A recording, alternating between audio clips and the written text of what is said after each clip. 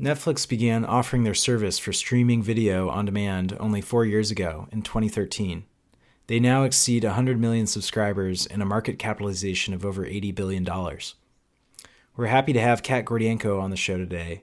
She's been with Netflix for nearly 4 years as a senior analytics engineer on the science and algorithms team.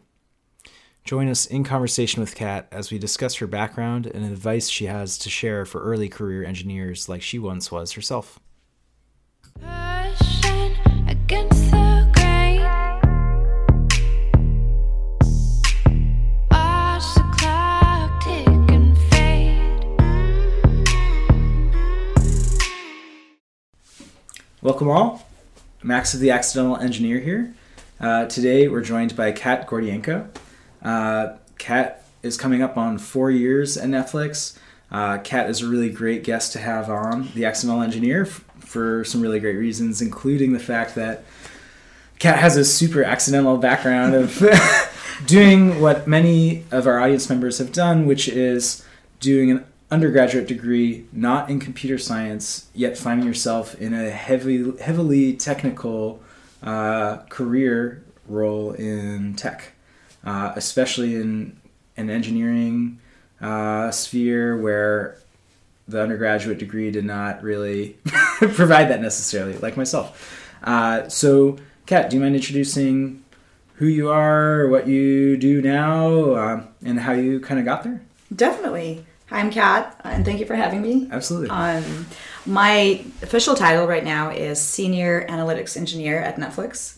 And as you mentioned, I'm coming up on 4 years there. Congratulations. Thank you. Prior to Netflix, I worked in BI consulting for about 3 years. And before that, my occupation was in finance and accounting.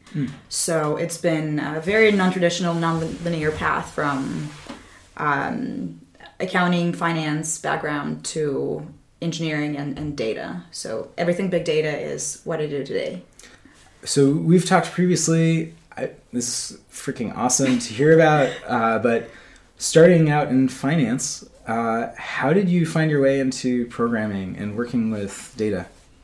I would say a lot of things just fell in place, honestly. And even my first job that I had while I was still getting my degree, in my first real job in a corporate environment, it was in finance and accounting. And I took it because I needed to pay the bills, really, and to pay for school to be able to graduate. Mm-hmm. So in my senior year, as I was getting close to getting a diploma, I worked for a private equity company in finance and accounting department. And my degree was in economics, so it was pretty close to being similar fields and just working with numbers. That's what I wanted to do at that time.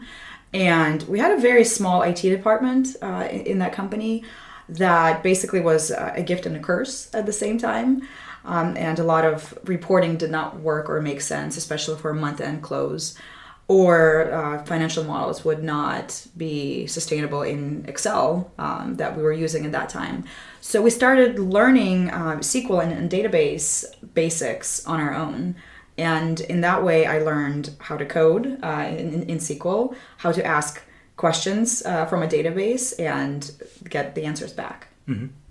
So private equity is a super loaded phrase. Like from a prestige perspective, from a glamour perspective, was working in private equity out of college a super glamorous profession? Or what made you decide to move on from finance to BI consulting?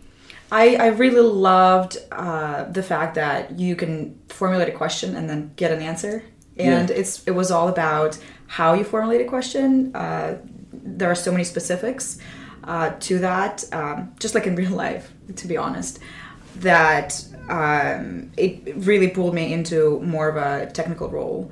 And in terms of private equity, I never really thought much about where I would want to end up after college. It was more like plug and play and learn as you go. Mm-hmm. And to be honest, everything that I've learned today, it's been on the job. So coming from economics background, I did not take any computer science courses.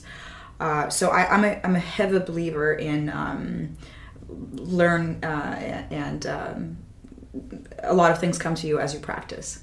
This is a super common refrain that that comes up on our podcast, is the idea of getting that first job and then getting paid to learn the skills on the job, which is a really sweet two-way street between you and your employer. Besides getting paid to learn this stuff, one of the things we often harp on is that many people without a job aren't sure of what is worth learning.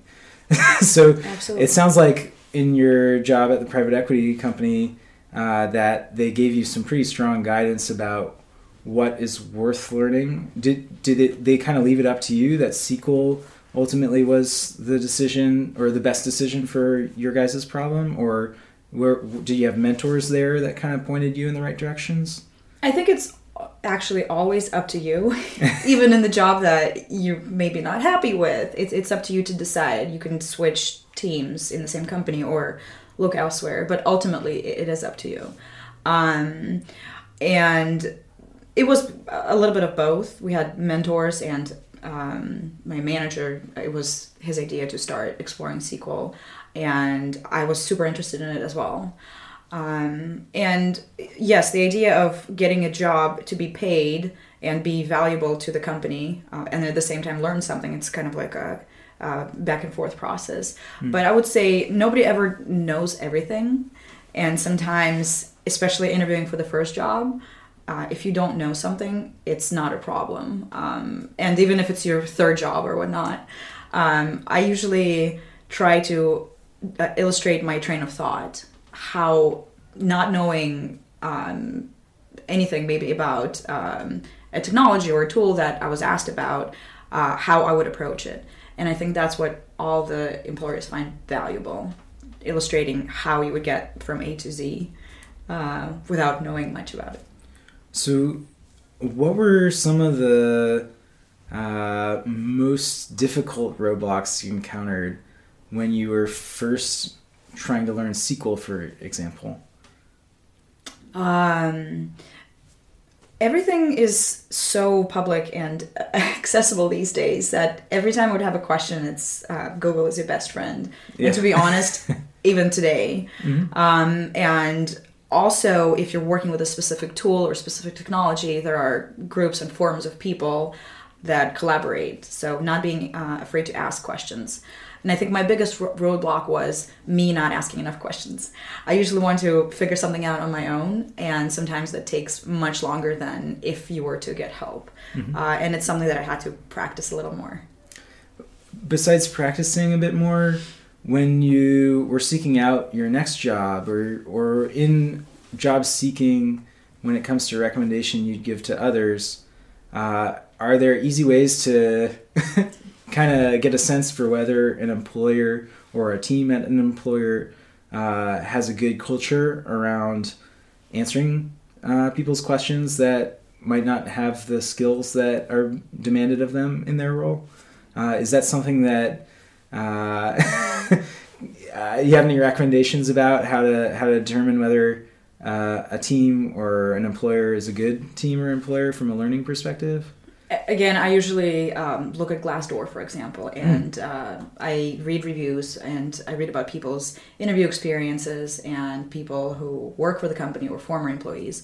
And in my experience, it's been pretty accurate so far. And Glassdoor is not the only resource out there, but basically, kind of like if you're buying a product, right, you can read reviews on Amazon or whatnot. Same thing with looking for a job. That's what I do. Fair enough. Yeah. I mean, so you first started learning SQL 7+ years ago. Are you still using it today? Absolutely. Every day. So outside of SQL, I realized in your toolkit of tools that you guys use on your team at Netflix, you have a tremendous amount. And it's constantly changing. Yeah. Do you mind sharing a few of the ones you're most optimistic about getting to use in the coming years, I guess? Definitely. I would say SQL generally is a very non-tool specific language, and anybody using databases and working with databases will at some point use it.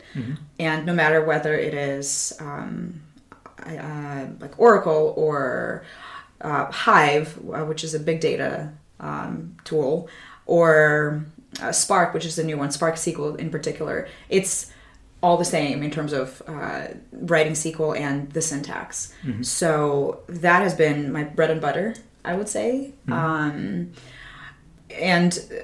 with any data products, there are front end and back end tools, right? So from the front end, it's whatever BI tools are, I would say, not just hot today, but widely used by people, and popular and accessible and user friendly. Those are the ones that are around, but they change very frequently.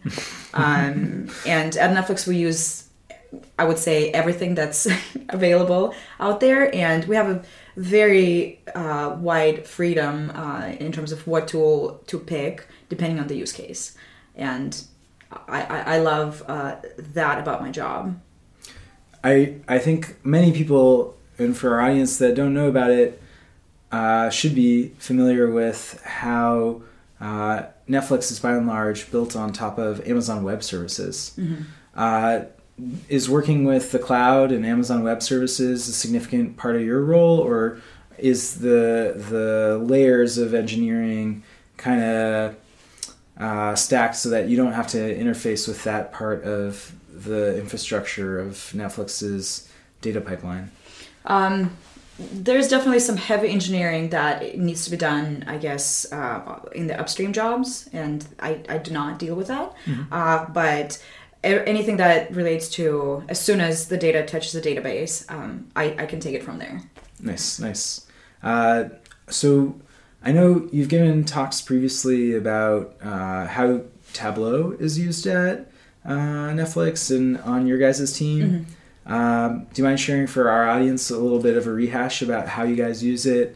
What were the alternatives you guys might have used or might still use to Tableau? Definitely. I guess when I started about 4 years ago, we were largely using MicroStrategy. And it's a great tool because it can generate SQL automatically, depending on how you set up your schema. And we're still using MicroStrategy a lot. However, Tableau emerged during those 4 years as a quicker to market tool, and it's much quicker for us to build a prototype, for example, for a report. And I would say it's very user-friendly, and to me, it was more like Excel on steroids in a way. And it's very intuitive to learn. Even for our stakeholders, we try to empower our stakeholders to just do it themselves, and for us to focus on more self-serving tools, for example. I realized that was a kind of an abstract question about how you guys use Tableau versus what are the alternatives you guys might use. I think your comments about how you work with stakeholders is super interesting. This is a recurring topic on the podcast. Do you mind sharing for our audience a little bit about how interacting with stakeholders is different coming from BI consulting to being an in-house analytics team member? What's kind of the interface with stakeholders, and how is that different? Definitely. I think it's actually kind of like a build on from the previous question. Sure. At Netflix specifically, we try to empower our stakeholders to do and be able to answer any questions that they want themselves first, instead of coming to us for everything. And as I mentioned, those who are comfortable with Excel, they can pick up Tableau very easily. What is not easy in Tableau is more customized and specialized things. And in my experience, everything turns into a hack when it starts being intermediate to advanced. And actually, my talk on the use of Tableau at Netflix is mostly kinds of hacks I've implemented personally in the reports that we provide to our stakeholders. But working with stakeholders in general, in my role, I not only collect the requirements, but I basically build everything from scratch. So I go through all the stages of development, for example. And it starts with a business problem. Then you decide whether it's a one-time occurrence or it's something that will be recurring. And if so, then we are going to build a report, for example, that requires probably a lot of ETL work, extra transportation load. And that's where I work with the database a lot. And then if and when it turns into a report, we go through cycles of improving it or not. And to be honest, in my world, and I work with marketing stakeholders for the most part, reports don't really live a very long time. For sure. Because things change so frequently. So if a report lives for a year, that's great. That sounds like a tremendous amount of time in the grand scheme of things. Yeah. So we've had one Netflix guest on previously, Jose Moreno. He's also on the engineering team. Although he doesn't work on the marketing side of things. For people who are curious about what kinds of marketing problems Netflix has, by and large, people in the domestic United States know Netflix very well. What are kind of the distinguishing engineering problems that marketing engineering at Netflix deals with in contrast to the rest of the marketing analytics industry, perhaps? I would say we are definitely trying to solve big data issues. And when the data grows exponentially, how do you process it? How to make that processing faster? What are the most efficient ways to aggregate data? What are the most important questions we want to answer with that data? And that is how we would aggregate it and report on it. What are the missing pieces? Because with marketing, a lot of information comes from third-party vendors. How do we integrate third-party vendors in-house, and how can we make insights out of first and third-party data? Mm-hmm.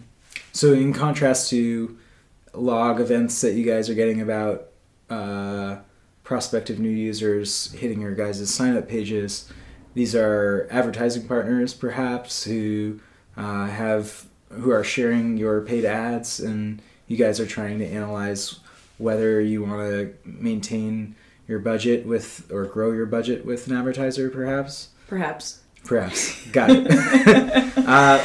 Well, I mean, I think all the database specific technologies you guys are using is super relevant, and you guys are kind of at the forefront of the industry in a lot of ways. Is there? I feel bad asking this question, but are there any questions you wish I'd asked, or topics you would like to talk about?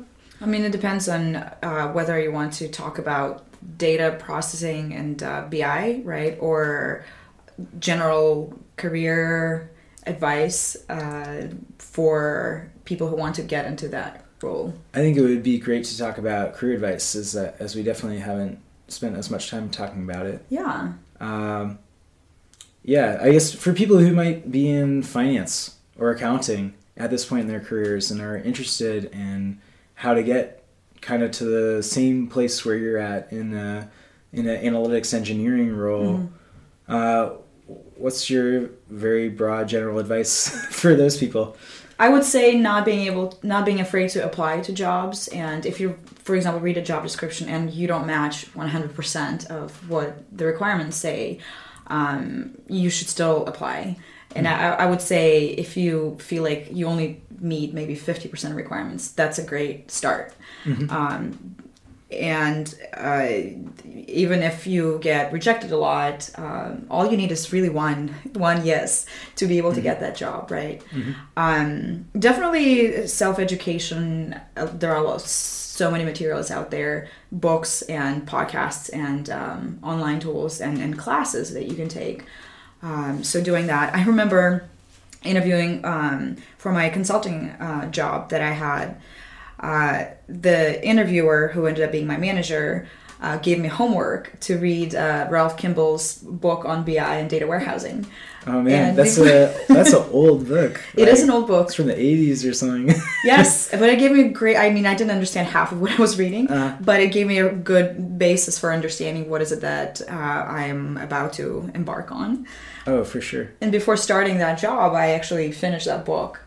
Very theoretical, but I have a good understanding of why things work the way they do. And also not being afraid to fail, because everybody fails. And instead asking yourself, what can I learn from this? And it is actually the failures that teach us and get us to the next level.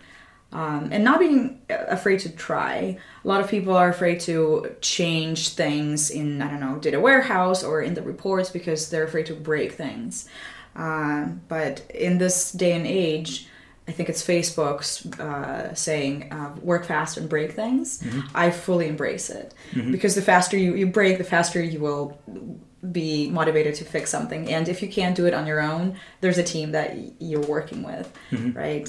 Another tip that I've always used is look how other people did something in the past and try to replicate their code and build on it. That always works. I mean, it's super funny you mentioned that. One of our previous guests, Rachel Maltiel-Swenson, who leads the analytics team at eBay, mentioned the exact same thing when it comes to working on a problem you haven't worked on before at your employer. Mm-hmm. Try to find, for example SQL queries that coworkers have written. They can talk you through what it does, what all of the tables are, what schema mm-hmm. Decisions they made, and it's a hell of a lot easier to jump off from that than it is to go out and try and build up your own familiarity without the guidance of your coworkers. Absolutely. Yeah, super relevant advice. One thing I think a lot of people get fixated on, and I agree with literally everything you've said so far, is how people kind of get fixated on paying for an education mm-hmm. to be able to teach them what they're not even sure is worth learning. Mm-hmm. For example, boot camps are a very popular option these days. To try and speaking to somebody who's debating that, perhaps, mm-hmm. What alternatives would you give them to 12-week, $20,000 boot camp when it comes to self-educating like you're advocating? Definitely. I think it really depends on if you're working full-time and considering taking a boot camp. Are you required to take time off from your job, right? Mm-hmm. If so, I would probably just recommend going and using the tools out there that are online, and honestly installing the programs or any tools that you need for that job, and just trying and building things on your own first. Mm-hmm. And for me, whatever classes I took, they provide great theoretical knowledge, but oftentimes the problems that you're solving there are like in a perfect environment. They provide you a perfect scheme of a perfect database where everything's connected and everything exists, which is not the case in the real world. So working on specific examples that you're trying to solve works for me better. Mm-hmm. And even when educating our stakeholders, I usually try to take a problem from our real life experience, as opposed to coming up with something very theoretical. Mm-hmm. So I would do that. Are there any... I mean, we've talked a lot about SQL. We've talked a little bit about Tableau.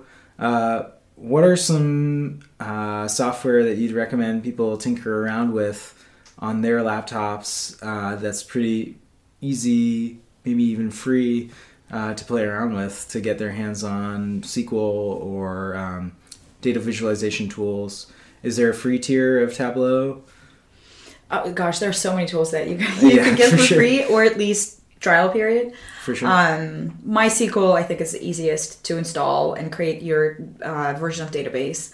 And I mean, I kind of even do it in my personal life. I have a little database with my expenses, and I have some reports that I put together for my finances. For sure. Do you And use MySQL? I do. Wow, nice. I use Tableau. It's a mix of Tableau and Excel and whatnot, but it's fun for me to play around and learn. So there's that. There's a lot of Microsoft SQL related tools out there. With Tableau, there's a free trial version that you can use, and not just Tableau. There are so many other tools emerging these days, and I think I already mentioned that it's not really about a tool. It's more about the skills that you're learning while using it, and making sure that those skills are transferable, because tools will change, but the skills and your knowledge is your base for forever. For sure. I think we should take a moment. I realize we don't have specific roles on your team that we can plug today, but for people who are interested in careers at Netflix in engineering or analytics, do you mind mentioning how people can find those? Sure. Netflix is constantly hiring, and my department is science and analytics. We are always looking for analytics engineers, for data scientists. We're also looking for data engineers as well. Checking it out on the Netflix jobs is probably the first resource that I would use. We'll include a link in the show notes. Yep. One thing I also want to plug real quick is that if you guys have any questions for Kat, check out her profile page on the website, theaccidentalengineer.com. You guys can submit any questions or comments, and I'll forward them along to Kat. Sign up for our email list, subscribe to the YouTube channel. Kat, it's been freaking awesome having you. Thank you. Thank you so much, Max. Hope to do this again soon. Absolutely.